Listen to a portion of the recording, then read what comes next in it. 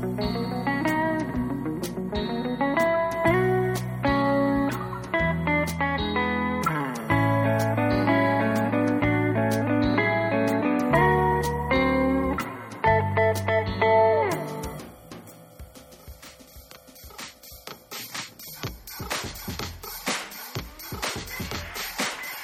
you're listening to What a Waste of Time. This is Jim speaking. I'm here once again with Nick. Hello. And my new comer to the podcast, my good friend Roy. Hi. Right, so today the subject, there's a few things I want to talk about that kind of all come under the heading, I guess, of unpopular opinions. So I'm going to set the timer for 1 hour. There we go. Right, so I guess the way into this, the angle, is maybe sort of... because I feel... there is this sort of strange thing about like when media is released that we all somehow become aware of what the popular opinion is. Like, oh, is it like there'll be some sort of simple assessment made, like, oh, it's good, but not as good as the book, or it's this one's terrible, don't go watch it. And it's the weird thing is that when you try to sort of assess where that comes from and how we know that, it becomes less tangible. Like you like becomes smoke in your hands. Yeah. There's a story where like I was under the understanding that most people thought that X-Men 1 and X-Men 2 were good. And this is my issue. Yeah, at the time, as a preface to another point, I just said, like, since X-Men 1 and X-Men 2 are good, and I was about to get onto my actual point when both Nick and our housemate Richard went, well, and I mean, and then, but it's like, well, fine, you two may not like X-Men 2, but like most people do, and then trying to prove that was impossible because it's like, well, look at the Rotten Tomatoes score. Yeah, but Rotten Tomatoes isn't reliable for everything. I mean, it's like it's not really an accurate assessment of anything at all. So the way, to start the subject, like, how do we know what the popular opinion is? Largely, we don't. I mean, my take is that a lot of this is going to come up against the whole problem of social media echo chambers. Mm-hmm. Like, for example, most people I know, Jim, actually, no, I was going to say, like, think Pacific Rim is good. That's a lie. Lots of people I know think it's trash, and they are terrible people, and I hate them and want them to die. Jim. I'm indifferent about it. I'm sorry, giant robots are enough for some people. I mean, they don't do it for me in the same way. It does so much more. But anyway, the main thrust of it is that if you move in similar circles where you attract people who have similar likes and similar interests, you will find that often your opinion will line up in certain ways. Yeah. You get these occasional moments where you get a vivid window into a really strong difference of opinion. I think for a lot of people, the most recent Star Wars film was that. Because we had the unfortunate thing that we both really enjoyed it. This is gesturing to Jim and myself for the benefit of Roy. And we found that our housemate did not like it at all. And that was a very kind of, normally we're all kind of loosely on the same page with regards to how we feel about media as a whole. And that can be very challenging. Whereas, and even then, I think that film specifically has been incredibly polarizing. Yeah. And there are lots of people who really, really dislike it, and lots of people who really, really like it. And this is part of what interests me, is because it's like both sides, well, no. The side that like it are sort of aware of the side that don't like it and be like, oh, that's a bit weird. But there's a lot of people on the side that don't like it who are just completely unaware that anyone liked it and just believe that the popular opinion is taken as read, that the film is trash and worse than the prequels. Whereas that opinion baffles me. And it's like, what are you talking about? Like, you don't like it, you like it less than Clone Wars? But then, there's similar things that in Star Wars is a sort of good example. Like, everyone seems to, like, no matter what your opinion is of the individual films, it's sort of understood that the popular opinion is Empire is the best of the original trilogy. The prequels aren't as good as the original trilogy. But then I find myself in positions like that of believing what the popular opinion is, and then finding that my own opinion is different. A good example is I've heard before going to see both Murder on the Orient Express and Fantastic Beasts and Where to Find Them. I heard your assessment first. Oh, terrible films! Exactly, you were like, oh no, they're awful, and I went to see them anyway. And both of them, like, they weren't good films, but both of the times I was like, oh, I'm enjoying this more than I was expecting to. So Yeah, so it's sort of interesting that the trying to find what the popular opinion is, but then discovering that in some ways the popular opinion might not reflect your own views, or might not be accurate at all. Well, one of the things I think of when I think popular opinion is who are the gatekeepers, who are the arbiters of what is like the general consensus on how we feel about a thing. Yeah. And one clear illustration I've seen of how that's somewhat fallen apart is I used to go to Reading and Leeds Festival every year from I think like 2006, 2007 up to about 2011. And for the most part, when the lineup was announced, everyone was like, "Oh man, this band's headlining, this band, this is great.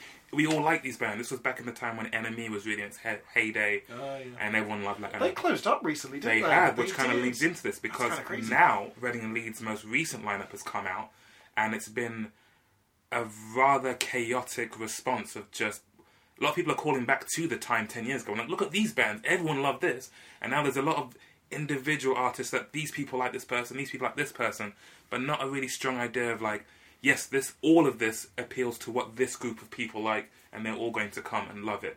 Now it feels like there's a lot of lineups and stages where people see these three artists and then be bored by the rest. Yeah. And I think the collapse of the NME as a magazine, they were one of those arbiters of like, okay, this is the new cool band that everybody's going to like. So when that like class of artists goes on to headline stuff, everyone agrees this is great, let's all go to it. Yeah.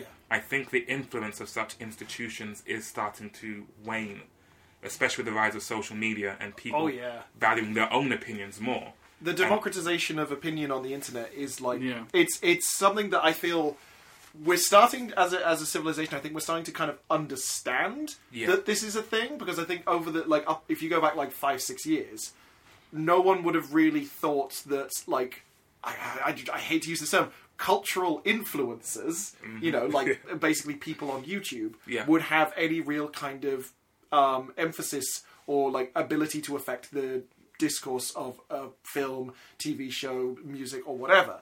But now more and more, as like more and more people are consuming not only the majority of their media through these specific, web-based areas, but also they are then getting opinions from people within that space as well. Yeah, you have a lot more room to be individual, but you also are exposed to a greater diversity of opinions in your world. Because you talk about like the NME, it's like that's a single magazine, or like you can do it with film as well. Like you have Total Film, Empire, give me another UK-based film magazine.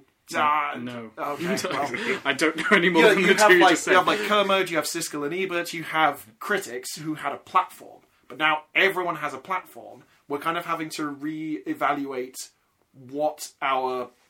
why we feel that this platform or this opinion particularly matters. Yeah, and it's sort of good and bad in a way, because on the one hand, I think a lot of the way we see sort of political progression of like things seem to be skewing a bit more left. People are a bit more progressive. People are a bit more aware of minority groups and normally silenced voices, because the technology and the internet and the platforms we have now mean that anyone can express their opinion.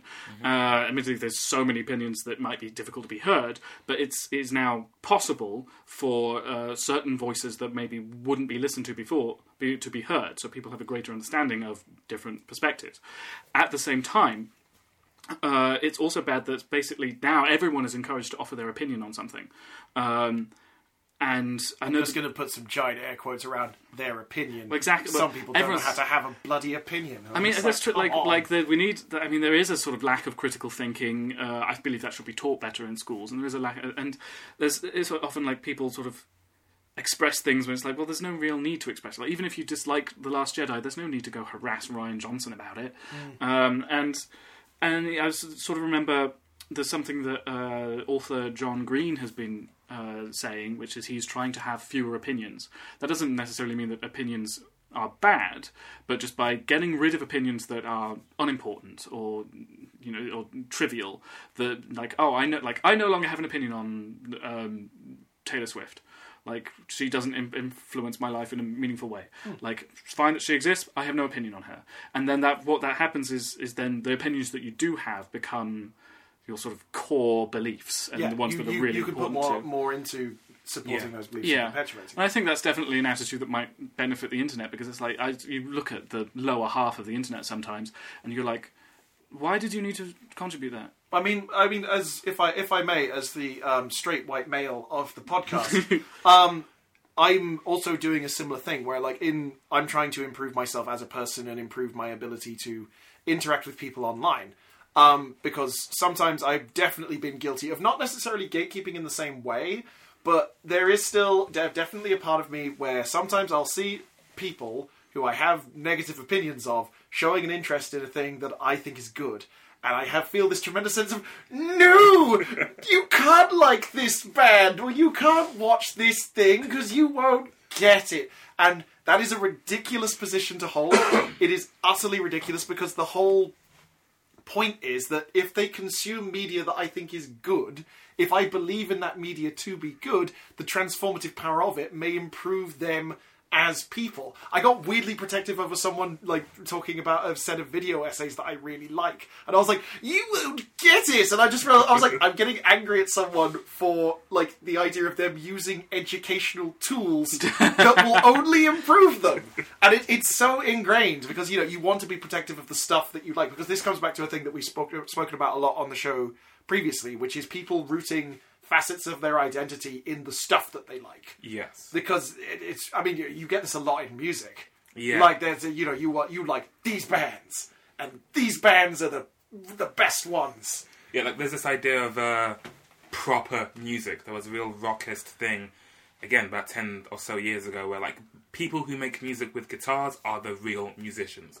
They were the ones you'd expect to see win awards and rise up the ranks of festival lineups, etc. Mm-hmm. And part of what I'm mentioning about the chaotic response to Reading and Leeds Festival's most recent lineup announcement is that there aren't a lot of those kinds of artists featured. And where they are featured, people are like, yes, it's important, and other people are like, no, you should shine more of a light on these kinds of artists. Like, I think Wireless Festival, O2 Wireless Festival, has like 2 females in its entire lineup. Ooh. And people are like, what is going on here? So, yeah, whereas in the past, that's probably happened God knows how many times, and no one said anything of it, because the popular opinion was just so complete. Everyone was on board with it. Now, there might have been in the past people who dissented that, but you'd hardly hear from them. But now that voice has way more, like, a impact. Exactly. Yeah. So it's much harder to just say, this is the opinion, that's it. Things are very much in flux a lot more now. So that just touch on another topic I want to discuss, which is basically, when you find yourself in a position where you feel as if you disagree with the popular opinion, then it becomes, how do you handle interacting with people who disagree with you, or who, or how do you express your opinion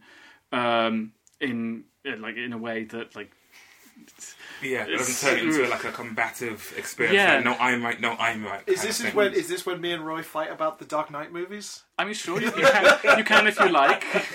It's okay, but I don't have many things where I feel that, like, I take against something that's considered universally adored, because, like, what is that? But in the case of the Dark Knight movies, my favourite one is Dark Knight Rises, because it's a ridiculous trash fire and I love it. Like, whereas the other two are so, for me, they are mawkishly, overly serious, like... Christian Bale is a fabulous Bruce Wayne. He is an atrocious Batman. I agree with that. The plotting of all 3 movies just doesn't really hang together for me as something that I find compelling or nevertheless believable. And also, this is also rooted in the fact that, as a guy who grew up reading a shitload of comic books, I've never really liked Batman that much. Okay. Like, the idea of Batman never really appealed to me that much, because Batman occupies this really weird space. I'm not going to go into this too deeply, because this is not the topic, but DC, the basic idea is that DC was the superheroes that we would want to be, Marvel was the superheroes that we would probably be. With the notable exceptions on both sides of Captain America. He is an aspirational figure within the context of the Marvel Universe, because he's essentially, I am the living embodiment of the American exceptional idea. I am what a lot of American kids want to be. And Batman is like, we don't really want to be Batman. Batman is probably what would happen if we tried, because he's driven, he's, miserable, he's traumatized and broken, but he's also ruthless and effective. He's quite a dark character set against a background of tremendous light.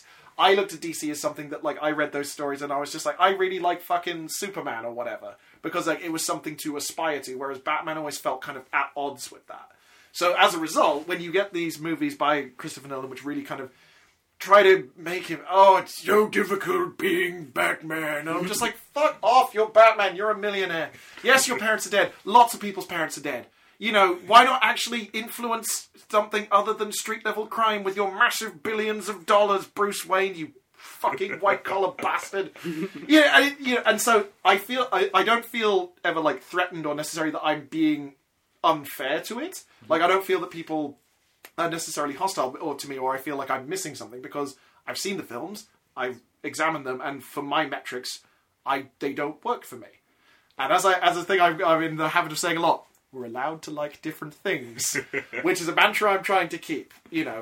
For me, it's never really liking different things that's the problem. It's liking the same thing, but in the wrong way. Yeah. That's the nuance that really... to expand on the Dark Knight trilogy, there's that Key and Peele sketch where Key expresses the opinion that, I didn't think the Dark Knight films were all good. And then everyone else sort of treats it as if it's awkward. And it's like, well, why is that awkward? I'm just expressing an opinion. You're allowed to disagree. I'm just expressing... That's why I prefaced it by saying, I know I'm in the minority. And then it goes on to reveal, that eventually this guy keeps, played by Jordan, keeps trying to make it awkward. To the end, he grabs him by the face and just says, have an original thought. And it's like, give me an opinion, an honest opinion. I don't have any opinions. I just say what everyone else wants. And he runs away crying. And I think it is kind of true that a lot of people like the Dark Knight films simply because the popular opinion seems to be that you like them. This is what a Batman's is. Yeah. And you're like, the Batman's. Well, to be fair, I appreciate you kind of couching your dislike of those films in, reasons for why you don't like them. Because I think, we might have touched on this earlier, that when people really put a personal stake in their opinions, the discussion ceases to be about the thing. It's more about, I feel like you're attacking me. I'm right for liking it, you're wrong for not liking it, etc., etc. I like the films. I thoroughly recognise their failings. I don't like them and think they are the best, and if you don't get that, then they're too intellectual for you. Don't get to anything like that. Nolan's working on a whole different level, man. I mean, you need to have a very high IQ to understand Rick and Morty, because a lot of the jokes that they're making, I've seen that used as a joke when it comes to, I hope as a joke, when it comes to Rick and Morty. If you really get stuff, then you'll like Rick and Morty. Otherwise, it's over your head. You don't get it. There's a brilliant example of mainstream opinion ruining a show for me. But to touch on the Dark Knight series just again, because when it comes to Christopher Nolan in general, I like his films, but what I tend to recognise with his films is he makes very effective moments that make you go, whoa. I vividly remember the Joker's heist at the start, and I'll make this pen disappear. Moments like that, when you leave the cinema, that's what sticks, and you leave thinking, man, that's amazing. Often if I revisit his films, I find myself thinking, man, this film ends a lot. There's the two boats and it ends, but then he fights the Joker and it ends, but then there's Two-Face and it ends. Make it in my he's got to run now. So because we will chase him because he can take it. He's the Gotham that hero deserves. Wait, what? No. So in the moment, I'm like, whoa, that's so deep, and that hits him exactly. When I watch it again, I'm like, there's ups and downs. So yes, I have an affinity for them, but I recognise they have failings, and if anything, I enjoy discussing with people who don't like it, because it might shine light on things I missed, and I might do vice versa for them. Therein is a healthy attitude to have. So that is, and I feel that's come with aging, because a lot of things I can take, just a slight sidestep. But the last game console I had was a PlayStation 2. Ooh. Yeah, I'm real old. It's been a while. Yes, it has. I've never had online gaming and stuff like that. I've missed out on an entire generation of gaming. But I remember really wanting to play. I wanted the PlayStation 2 a lot. I used to dream about it in the Argos catalogue and be like, I can't wait to get this. And I got it. This is amazing. Then I really wanted the PlayStation 3, but when it was announced, it was £500-600 or something. Way too expensive. No way I'm even going to get that. I'm not even going to bother asking. And ever since then, to some degree, I've become somewhat detached with the popular thing. So I'm not so this is the best thing, and I love it, and if you don't like it, you're wrong, etc. So whatever comes now, I'm not too attached to this is good or it's bad. It's more like this is the natural evolution, with its positives and negatives. So we've just done an episode of my podcast, which is more centered on music. Saddest Night Out. Check it out online. And when there was a certain point with music where there's a saying about The Simpsons, like when you're a kid, you love Bart Simpson, and as you grow up, you sympathise with Homer Simpson more. Right now, I'm kind of in a Principal Skinner phase. Because he has this classic quote where it's like... Steamed clams. Yeah, oh man, I've watched so many of those videos. I thought you said we were having steamed clams. No, I said we were having steamed hams. Well, yeah. You call hamburgers steamed clams? It's original thing. This part of the country, localized entirely in your kitchen. Yes. Can I see it? No. You're an odd fellow, Seymour. But you steam a good ham. Seymour, the house is on fire. This is not what a waste of time, but also we're not just going to do Simpsons riffs. That's not... Could do it for the next hour. I refuse to let that next episode. Next episode. That's I'm here for that one, definitely. My people. But yeah, so you're the Principal Skinner phase. There is a quote of his where he says, is it me? Am I out of touch? No. It's the children that are wrong. Yeah. And I felt that way a lot with music. A lot with music. There are a lot of artists where I just feel like, really? This is the guy? This is the one we're all kind of rallying around? But I'm starting to accept that as part of aging, there's that habit of, this is the stuff I liked when I was a certain age, and it will forever be the best thing, and nothing else will come close to it. I got like a whole thing in me about how much I hate trap music, and I'm just like, yeah. Oh, why? There's so many elements of different kinds of music, which is like, what are you doing? I can fall into that trap. What are you all doing? You're wrong. This is what you should be listening to. What I have found useful, though, actually, I saw a really useful video, which was, I can't remember who it was by, actually, but it was on YouTube. It was basically looking as how, you went from garage music to dubstep, and sort of explaining the logical progression of thing iterating on thing and thing iterating on thing, and saying, like, take from this song and the way that this was a massive thing at the time, and how it has evolved. I feel like that there's a tendency with most forms of media to consider them as a singular thing, which I feel like the more healthy thing is to try and consider individual parts as a part of your larger media diet. Like, what are you taking in? What is this saying to you? And where has this come from? Is this an organically grown, for lack of a better term, thing? Like, I look at some forms of music that are, becoming popular. Like, I really fucking can't stand Migos. Like, Migos sucks. They're so bad. I'm just like, oh my god. I like rap music. I like rap music when it is lyrically clever, when it involves a lot of vocal dexterity, when it is about something that is real and something that is very, very meaningful. For me, it's always been a very raw, hard-edged, personal kind of thing. And the kind of music that Migos is making and other people in that area is not that. And I kind of have to say, so it's not that I think that the music is bad. It is just fundamentally not what I expect this thing to be. So if I let go of it as being a singular thing of like this being the rap music of the now, it bothers me less, and I don't think about it as much. I'm like, well, they're doing their own thing. The stuff that I liked, from back in the early 2000s, like late 90s, that kind of stuff is still there, and that's still good. And there are people still carrying on that today. And it's about trying to pursue the things that you enjoy. Can we talk about two things, actually, that I want to bring to the table? One, you all may recall that in the early to mid 2000s to 2010s, there was a rise in the whole idea of criticism, in big air quotes, critiques of movies and the like, where the whole purpose was just to lambast it and be like, oh, this thing sucks. CinemaSins, I watched one thing of CinemaSins ever, and I got so angry because it is so vapid and empty and meaningless. Yeah.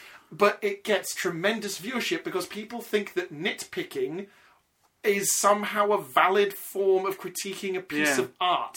What the fuck is that? Well, no piece of art is perfect. Every piece of art will have some problem. Apart from Mad Max Fury Road. Apart from Mad Max Fury Road. That goes without saying. And yet Perry doesn't like it. We've got to kill him. No, we don't. He's a lovely friend of the show, Richard Perry. We're allowed to like different things. Exactly.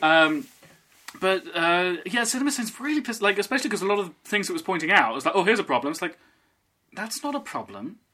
That's fine. A film is allowed to do that. Or, that's not a problem because that's the very point it's making. You have this whole thing that I was really impressed with it's easier to get clicks or to get a response from negative emotion because people will either disagree with you and feel very strongly and want to watch it so they can be like, I'm going to watch it and debunk all their arguments and or people like, I've never heard of this, but it's always fun to see something get destroyed, which is a little sad that that's where our discourse is. Also, negative emotion online is a louder emotion because like if someone hates something, they're more compelled to go and write about it. Or if someone likes something, they don't feel the need to share that. I will give a shout out to Movie Bob, who does his series where he does long-form reviews called Really That Good, where he will look at a film or a series of films or a franchise in great detail and will just be like, we all commonly accept that this is a really good thing.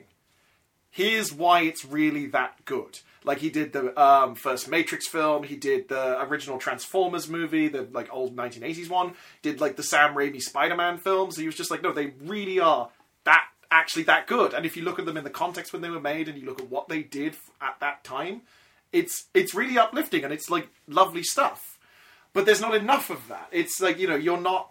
It's not cool to like things. It's not cool to display passion in some ways, I feel. Which is really depressing in a way, because you're like, if you don't have a passion for something, then you'll never make anything. And I think, given that we've been talking about, on Saturday Night Out, we were talking about how one of the reasons that people need to make stuff is because we all have an opportunity now. We all have a platform. Yeah. It's never been easier to put your work out there so people can hear it or see it or read it or whatever. And if we live in a culture where the popular opinion is to deliberately savage things or to be cruel to people when they try and make something, then that's going to try and push people away from being creative. Oh, hey, look, no more art. You did that. Yeah, which is not what you want. If I may turn the dial slightly. Yeah. So we were talking about how there's an overriding culture of just wanting to nitpick and tear things down. Yeah. Black Panther recently came out. I don't know if you guys have heard about it. It's a Marvel film. Yeah. I still haven't seen it, but I have seen... I know. The shame. I feel like people can smell it on me. But you cannot deny there's been not overwhelming, but there's been a massive outpouring of support for that film. I think it broke records for pre-orders before it came out. Yeah. People wanted this to be good, and then it was good. And I'm all for that kind of support, but I haven't seen it yet, but I choose to believe the film itself is actually good, and that's why it's got that support. Very clever. Because there has also grown an element of a piece of art. You don't just judge it on its merits, but also what it represents. So if you do or don't like something... you can never respond to something without the context. And I feel like a real lightning rod for that was the all-female Ghostbusters film. Ooh. Yes! The normal conversation about whether it was good or not was completely overshadowed by... If you like it, it's just because you're trying to be a feminist or a signal you searcher, etc. And if you don't like it, similar reasons, it's because it's all women. Because you're a sexist, etc. Yeah, my assessment of that film has always been, it's okay, and that is the worst thing it could have been, because that means both sides feel vindicated. Because the people who hated, see, it's terrible, and people who liked it, what are you talking about? It was awesome. And then both of them are fighting to get the popular opinion. Yeah. I feel like that with... If you look at the difference between Black Panther and female Ghostbusters, one of the things I think that really made it difficult for female Ghostbusters is that it was meant to be this paradigm-shifting kind of like, hey, we're going to do essentially an action comedy movie with an all-female cast from a property that people really, really like. Yeah. The problem was that it didn't have the surrounding superstructure of like the Marvel Cinematic Universe. And Ghostbusters exists already as this film which people have a massive bank of nostalgia for. Comparatively, while Black Panther has been operating since like the 70s, I think, has been operating since the 70s, he's been exclusively in comics and in some of the TV shows. So he's much less well known, so there's much less of a sense of defensiveness that this is, as we were saying, like, because you may root part of your identity in the fact that you think Ghostbusters is genius. The ruined childhood brigade. Oh, ruined just... Oh my god, that's such a reductive, stupid term. Yeah. People say, oh my god, this ruined my childhood because it's a completely different thing to the thing that still exists. Yeah. Like, you could just go watch Ghostbusters 1 and Ghostbusters 2. Sure, they're still there. But that said, they do, like... they do cast the existing thing in a new relief. Like, it's hard to watch the original trilogies of Star Wars now without going... like, oh, so Darth Vader had this Padme woman, and this is who the Emperor is, and like of course you can. The films are technically the same. You can still watch them in the same way, but it's undeniable the way, like, the context of the way we view them has changed. Yes. So, sorry, you seem to. So, I thought you see what you said. You were saying like it was a prelude to some larger. So point. yeah, the ruined childhood brigade are right. I mean, ruined is always like. There's again, it's like people like to get high on their own drama, where it's like they really want to have this outrage and have these opinions and be able to sort of express wildly online or like in person, because, you know, basically we're all terrified, lonely beings who feel like I need to make some kind of a connection. Why won't you see love me? Oh my God, well, not even love me, just have an opinion about me. I'm significant, screams the piece of dust. Thank you, Bill Waterton from Calvin Hobbes.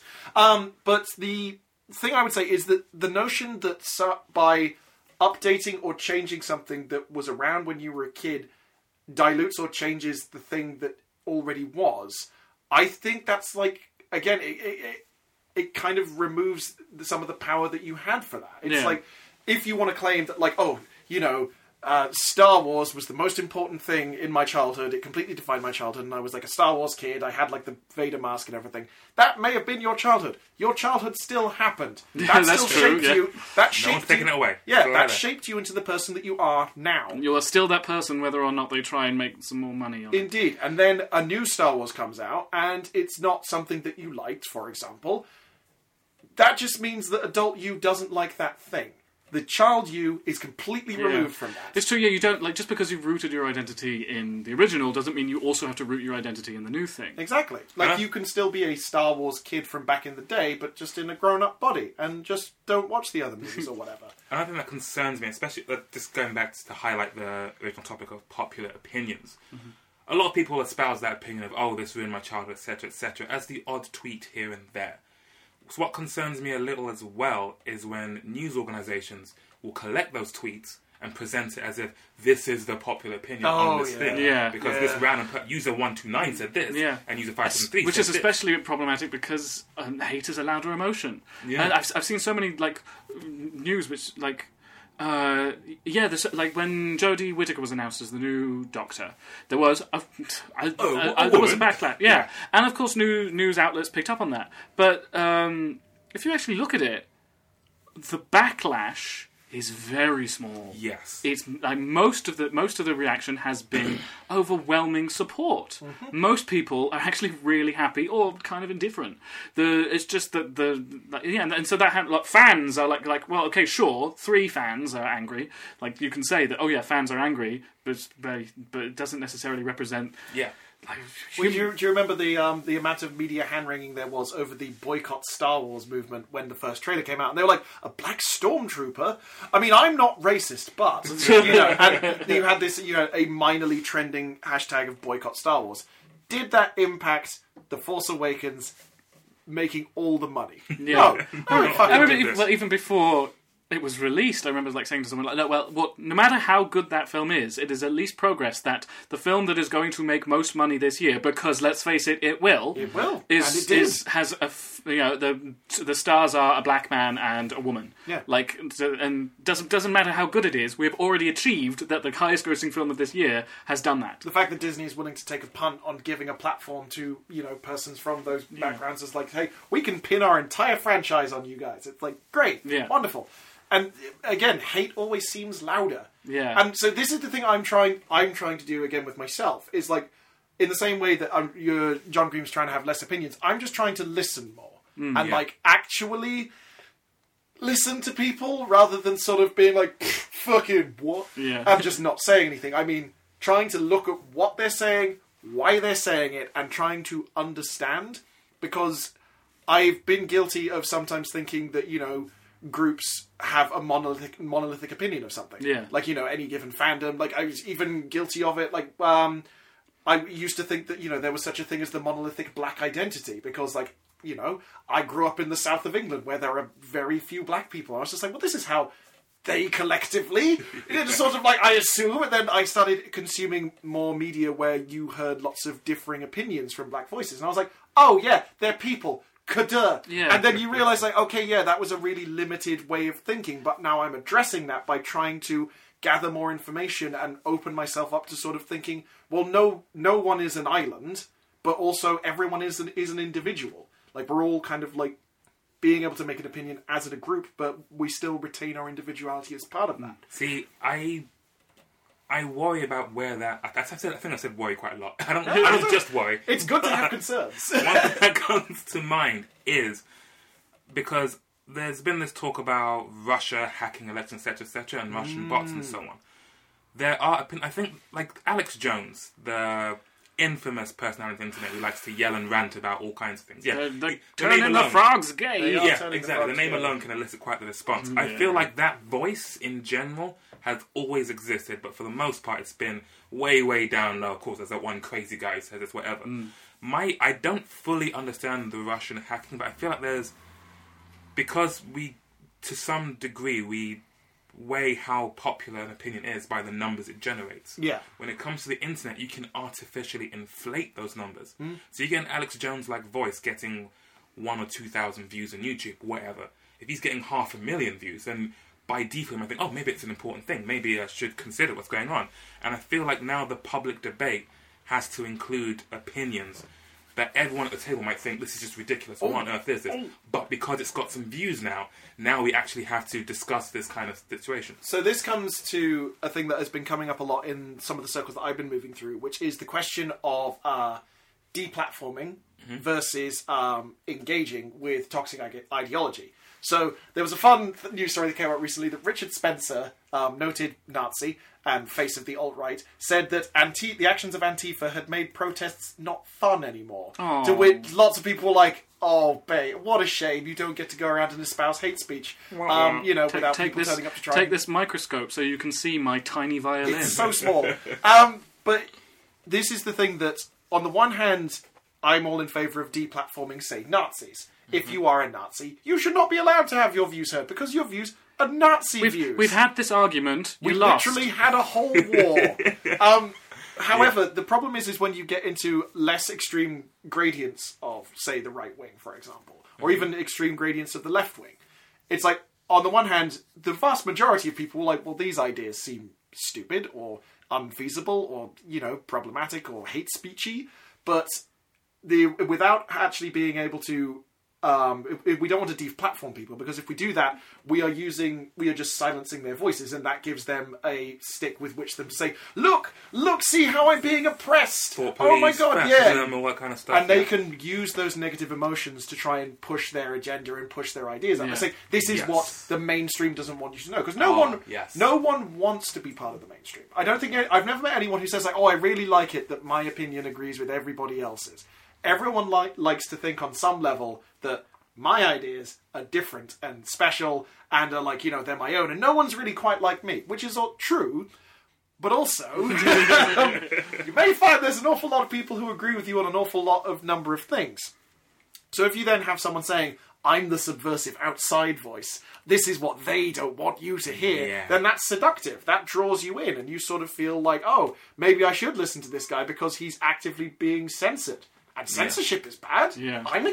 We're all against censorship, aren't we, guys? Yeah. So well, I guess the response to like giving everyone a platform is also, but I mean, we also need to make sure that people are empowered to know how to respond to the things they hear, how to digest and criticize and analyze things. Not get your political information from memes. It's always a good start. There's a lot of that knocking about. But the thing is, do you have to give air to by engaging with these ideas and saying, look, your ideas about like a white ethno-state are really fucking stupid. Here's why they're really fucking stupid.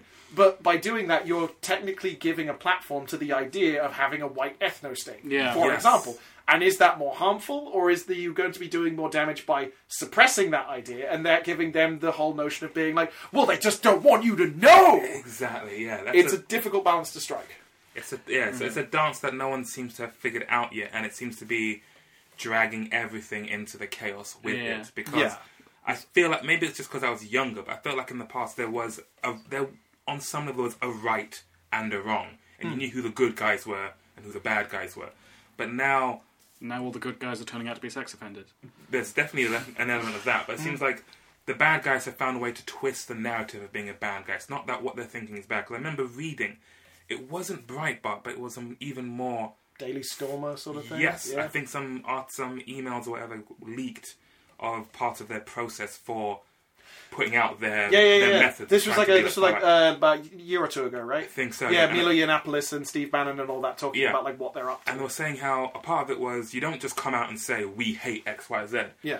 To approach it with sarcastic humour, to lure them in, and then before they know it, they are on your side, and it's hard for them to disagree with you because they've come this far with you. Yeah. And so it feels like popular opinion, especially with the internet, can be really manipulated, and it's left me I fall back to that feeling of being detached, where I don't. Because it feels like if you get attached to an opinion and you shout down one thing, all you do is fuel it. Because instead of being like, yeah, we're wrong, it's, they don't want you to think that. Just as you said, that's a really popular tagline. So it's very tough to try and clear the wheat from the chaff and say, no, this is the opinion. Everyone's figured out a way to reframe and restructure how their opinion comes across. In certain lights, it works. A thing I was discussing with a friend of mine, who she's very politically engaged, and she's lived in Cairo, she's lived in America, she's lived in the UK, she's very well travelled and sort of very politically engaged, does stuff to do with economics, I believe, so sort of very statistically minded as well. In the wake of the recent stuff about Jeremy Corbyn and the anti-Semitism row over Labour, which is just, oh god, this scandal, Jesus Christ, this scandal is so fucking stupid. But one of the things that we were discussing, and a thing that I felt, when I articulated it to her as something I was like, I hadn't realised I'd actually hit upon something that I'd not really considered before, is that as we're getting more hyper-partisan, as you know, it's harder lines are being drawn between left and right, because now we're all able to yell at each other equally across the internet. We're all realising that, like, oh, hey, I disagree with you really strongly, and, you know, you're being dragged towards this extreme, and I'm being dragged towards that extreme. It's easier to double down on your beliefs and just move further and further away. I've noticed that, particularly with the left, is that because we are being faced with a resurgence of fascism, which is a very legitimate, real concern, the problem is that the left is very unwilling to concede or even question even the most basic points of their ideology.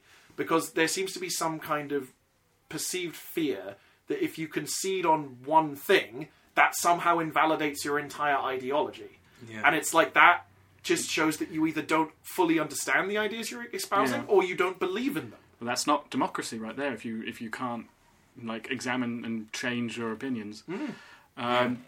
So this got way more into politics than I was expecting, so I'm just going to course correct here. Because the other thing I want to talk about is also because there is, you know, how you, as we've been discussing, how like the media handles this and how you interact with people online. But there's also like what happens when you meet face to face with someone who has an opposite opinion to you, and how do you handle that? Especially if it's something that you feel very strongly about. I think there's a few examples of this that I've done and that I'm trying, that has been sort of learning moments of like how to behave. I guess I'll start with recently me and Nick had, after a hen do, a friend of ours stayed the night because she... Will they remain nameless to protect the innocents? I'm not sure she'd appreciate it. We could push her SoundCloud. That's true. So I'll say it now and you can cut it out afterwards if you don't want it. You've got this whole segment. Charlie Lim, you should check out her SoundCloud. She's also in the band Patchwork Skies, which is a great folk band. They're brilliant. Good band. Listen to them, they're really cool. Yeah. So she stayed over, and because it wasn't too late, when we put on Netflix and we asked her what she wanted to watch, and she said Friends. And both Nick and I have opinions about Friends. Roy has a look of like, oh really? And the popular opinion of Friends is that it's fine, it's just harmful entertainment and harmless. That is a great phrase. Well done. It's just harmless, light fun. You don't think about it too hard. But of course, me and Nick think about everything too hard, and so we sort of reacted with like, oh, okay. And poor Charlie, I guess we're committing to having her name because I'm not cutting out every mention of her name. And then we got into this moment where, like, you know, we did put a few episodes of Friends on, but then we also had, like, you know, she asked us why we didn't seem so fond of him. We had to explain, and we sort of left that evening sort of feeling very sort of, oh, we ruined that for her. Like I wouldn't say ruined. It's like I felt like that we again kind of come across as dismissive of her enjoyment of it. Yeah. Which is something that, like, again, which I said at the top of the show. It's like I'm trying to not do that. If people are enjoying a thing, even if I don't like it, if it's not actively harmful. I mean, this is why I have been different about Ready Player One. I've been very sort of active about, like, at least pointing out the flaws of the book. I've not seen the film yet, so I don't know if they've translated. But when people say, like, yeah, like, well, because I feel like a lot of the flaws of Ready Player One, like, you don't notice right away. This is your weekly, well, it's not quite that, monthly dose of Jim and Nick take a shit on Ready Player One, because probably but that's the thing, like, lots of people just, you know, find the nostalgia enough. I remember the 80s. Do you remember the 80s? I remember the 80s. Well, really? Like, were you alive? Because I was only alive for the last few months, and I don't remember that. I saw Blade Runner. To be like to tie in with your idea of, like, IRL encounters of everyone likes it, I don't like this, and I go to a lot of smaller live music shows in London. Now, most of the shows I go to, I don't know the band before I go, because I have this kind of potentially irrational fear that, as we kind of touched on, you get stuck on these echo chambers. When it comes to art, particularly music, it's increasingly algorithms that bring you new music, because they know exactly what you like and just feed you more of it.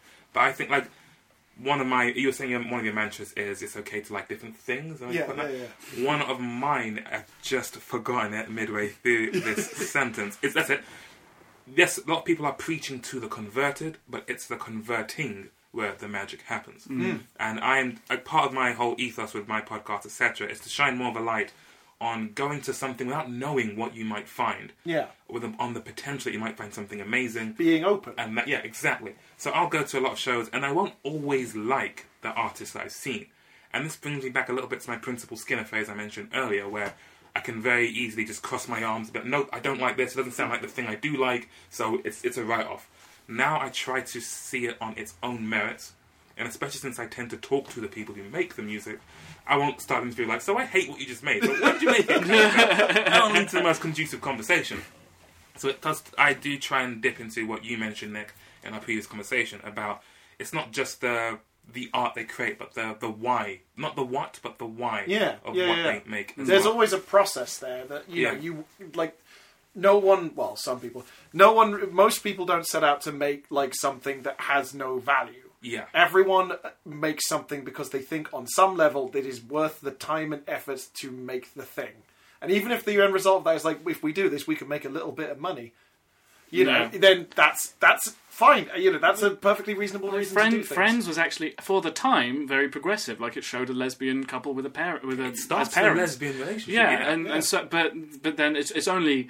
It just hasn't aged well, is really our opinion. And Ross is an asshole. This is the thing I was going to kind of say, is that the unpopular opinions I find, and I think where a lot of the knee-jerk responses of people being very, very defensive over their nostalgia, it's difficult with the passage of time to look back on something and realise, oh no, I really liked this when I was young. Like, I used to really like James Bond when I was a kid. I can't fucking stand James Bond anymore.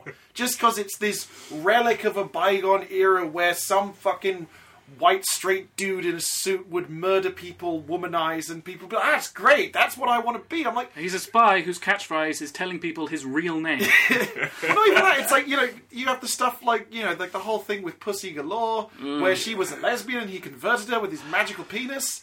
You know, sorry, I'm just my skin is crawling. Yeah. And it's like even you get shades of that kind of really weird stuff, you know, with regards to like sexuality and like, you know, nature of consent that even showed up in fucking Skyfall, where there's that he meets that woman who is like, oh, I was human trafficked and a sex slave. I'm super uncomfortable about being with men. And he's like, I know what I'll do. I'll climb into the fucking shower with her. When she doesn't know that I'm there. Yeah. And that happened like 4 years ago or something? And then she's shot. Then she's shot in the head because, like, disposable women. Why not? So it's difficult sometimes to look back on a thing that you really, really liked and then be like, oh no, this either isn't as good or is worse still problematic. Like, I used to fucking love Street Sharks. Like, Street Sharks, great team, great fucking show. I loved it. However, I went back and watched some of it recently. Boy, does that not hold up. And I realised, oh yeah, this was just part of that whole Teenage Mutant Ninja Turtles inspired craze where every company was like, let's have a toy line of animal men people and give them a cartoon and we'll make all the money. Which they made a ton of money, but also the show reflects that, and it's not really very good. And I'm like, oh no! So when you had this person who really wanted to watch Friends, did you like Friends at the time back in the day? No, back in the day. Back in the day, yeah. But then that was also kind of because my first real introduction to Friends was an episode of the Animaniacs doing a spoof. And that told me that, like, and I found it funny even though I didn't know what Friends was. Because I'm like, oh, this is a thing I'm supposed to recognise, and then there's that, and that it's only then that I started watching it because Animaniacs told me that it's a thing I should recognise. And I think I had almost the same thing. Yeah, really? No, not Animaniacs though. On SMTV Live, they had Chums. Chums was so good. I didn't fully understand what Friends was, but then I saw Chums and I found that funny because at the time you just find that kind of stuff funny. And then I saw Friends, I was like, oh! And then I also sort of really equated Friends as a thing I did, as a family. Mm. Like, me and my elder sister, my mum and my dad, we would all sit down, because it was on, quite late in the UK, right? Yeah, but it was also, there was that point where it was on Channel 4 constantly. Yeah, that was in, when I'd gone away to uni, it was just on repeat. But, when it was actually coming out, back in, the 90s and stuff, once I was, old enough to actually sort of have an awareness of what was going on, my parents would let me stay up because it was on, I think it was 9 o'clock on a Friday or something, and we would watch it together as a family. And there were lots of jokes and stuff that went straight over my head, but I really liked being treated like an adult because I was able to be in the room with all the grown-ups and watch the grown-up show about the relationships. And But so in the last few minutes, I have one more story that I might want to represent a sort of thing that I've been trying to work on. It's so. Cast your minds back to, you probably won't remember, because I'm the only one who watches Doctor Who. But when... I've watched some Doctor Who. Season 5 of Doctor Who, which was Stephen Moffat's first series. Which Doctor is this? This is Matt Smith's first series. Oh, yeah. Okay, and there was a whole regime change, and it was a whole new direction for the show. And at that point, it was Russell T Davies, had been doing it for 4 years, and had been becoming progressively more like the stuff that he does. And I by the end of it, I was like, I'm ready for something different. I feel this is a bit cheesy now. And by comparison, season 5 of Doctor Who was way more mature. It seems a bit weird now, seeing Stephen Moffat's whole run to say that. But season 5, compared to season 4, was it's HD now. It's popular in America now. It's kind of the music is way less like British TV, more orchestral. It's it's kind of grown up. And I was like, I'm loving this. And then I met my friend Donna. And she didn't like it. She said, I just think it's really cheesy and it's not and the quality is dipped. And I was like, that's so interesting because that is the complete opposite of my opinion. Mm. And so then I was like, why do you think that? I was like, I don't know, I just do. And then my, media analyst, film studenty brain was just like, yeah, but why? There's got to be a reason. And that's people don't just think things. And then I began sort of pressing her on this. It's just one thing. I just think it's cheesy. Yes, but why? And I sort of realised, I'm coming across now that I'm wanting to defend her opinion because I think that she's wrong. And while I don't agree with her, the reason I'm doing this is because I'm really interested into how she reached this, because what if there's something I've missed? Yeah. And it got to the point where I realised, I'm looking like a crazy person. Yeah. And sort of having to realise that, not everyone engages with media in the same way I do. So, why... It's not really fair for me to force them to, because now I'm putting Donna in this really uncomfortable position. No one likes having justify yourself laid at them with, such fervour. Because you can be quite fervent when you want to, Jim. Yeah, which I don't mean to be. I thought we said no accusations. Accuse! But, so that is the thing I'm trying to work, because I know that my intention was never to try and change her mind. I was just really interested in why she thought what she did. And it sort of baffled me that someone wouldn't know where their opinion came from. That I feel like leans towards something we touched on earlier about the strength of certain institutions who would decree this is the general opinion on this. Some people still cling to that. So when it comes to music, I really like the music I like, but I'm very surface about everything else. So you mentioned Migos earlier. Yeah. Like some stuff, I fully recognise how vapid it can come across. Oh, yeah. And sometimes I just heartily indulge in that vapidness and go right along with it. Yeah. So I'm not too hung up on either opinion, whether you like it or dislike it. And I think for some people, when it comes to music, they'll only like a song they've heard 100 times on Radio 1 or something. They won't go and look for the thing that could really cherish us. Oh, I've heard that quite a lot, and just by default, I like it, because it must be good if they're playing it a lot. Sidebar to that, actually, just real quick. When I was working in an office job a couple of years ago, we used to all just have headphones and listen to our own music, and our boss was like, I just think it's really antisocial that we're not all listening to the same music together. I'll get a radio. And what this meant was that we ended up having Radio 1 on along. I didn't realise, because I hadn't listened to the radio for a good, half a decade by that point. And I didn't realise that Radio 1, at least at that point, during the working day, would play about 15 songs. And that was it. Yeah, I've had this experience. Yeah. And, that's a way that you force something onto people culturally. Especially, when I was doing... I did work experience in Yorkshire, and they played, I think it was... Galaxy 105, number 1 for dance and R&B. Everyone listened to that. And you could tell what time of the day it was by what song that they were playing. Because it was the same every day. Yeah. And it drove me insane. Especially it was that Madonna song, Time Goes By. Oh, man. So slowly. And when you're at work experience, waiting for the day to end, time goes by. So slowly. But it's like you have something like that, and it's like if you hear something enough, you end up just kind of being like, yeah, it's all right, you know. And the general, I've heard it a lot, so I guess. Yes, it's good. Your defences are worn down. So then, when you approach it from the position of I really care about this stuff, and I want to tell you all the reasons you shouldn't like this thing, and you should like these things instead, like you had with your friend about Doctor Who, you can catch yourself being a bit of a crazy person. Like, no, trust me. So a part of me has learned to just accept. So when it comes to Ed Sheeran.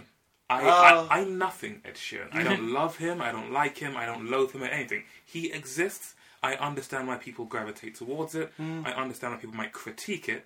And more power to him. Let him do what he wants to do. Whereas younger me would have been like, that's not real music. You should listen to this stuff. This is earthy. This is... I literally had the thing of, oh, it's going to make me sound like such the worst kind of hipster. I knew about Ed Sheeran before he got big.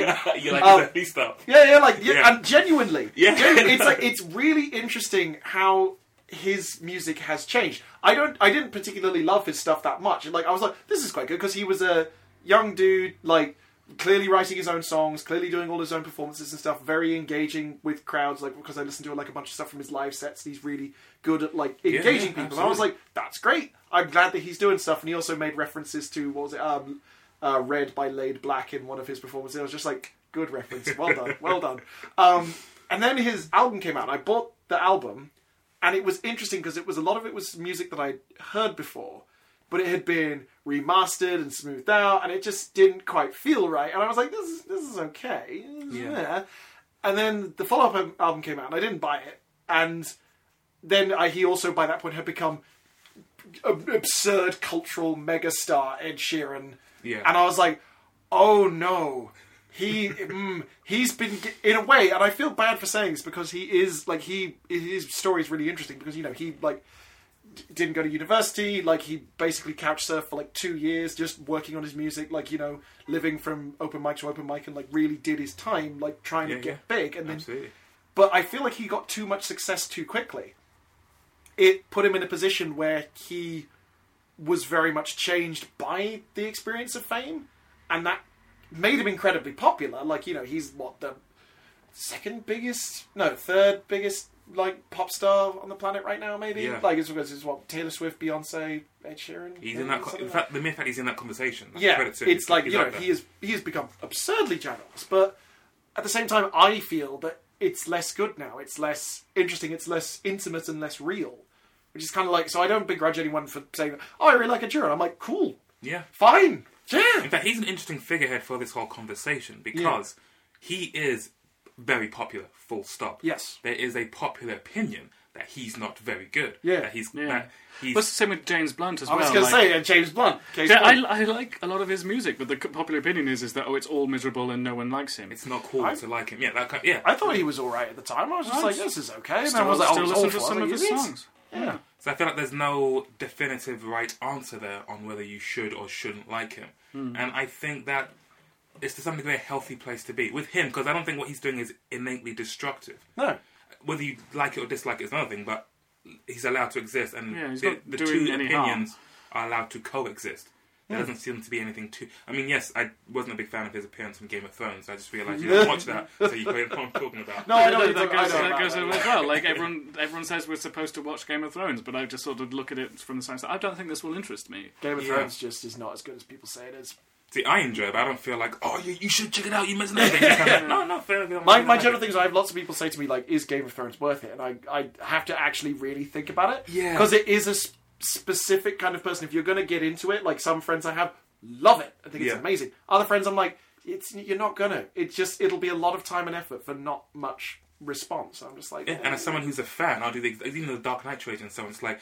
I won't be like, yes, watch it, you'll love it, because that kind of forces my opinion on you. I'm more like, that is the time we're going. Yeah. So, right, round up this mess of stuff we've just spouted. Yeah. What's the point we're making? Generally, people are allowed to like different things. You should be open to trying to experience media outside of what you're expecting, or rather what society or culture is telling you to expect. Yeah. I guess also, like, don't necessarily like have opinions just because that's what the popular opinion is, but at the same time, if you find that your opinion is unpopular, like, don't harsh other people's vibes, or at least try to express disagreements in constructive, friendly ways. Don't be a dick, generally. Yeah, I mean, that is what I am trying to do, because I know that I fail at that sometimes. As am I. I can be very unintentionally crushing. I think as time goes on, the weight of a popular opinion will only continue to fade to some degree. So don't tattoo it to your soul how you feel about certain things. If the popular opinion goes against your natural grain, so be it. So that's allowed. Yeah. To sum it all up, we're allowed to like different things. Yes. This has been a waste of time.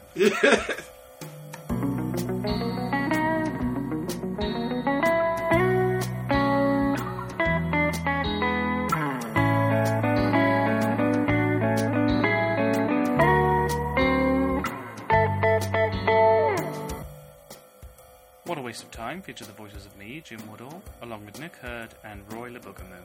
Check out Roy's podcast, Saddest Night Out, on SoundCloud and iTunes. Music by Anthony Bullinger.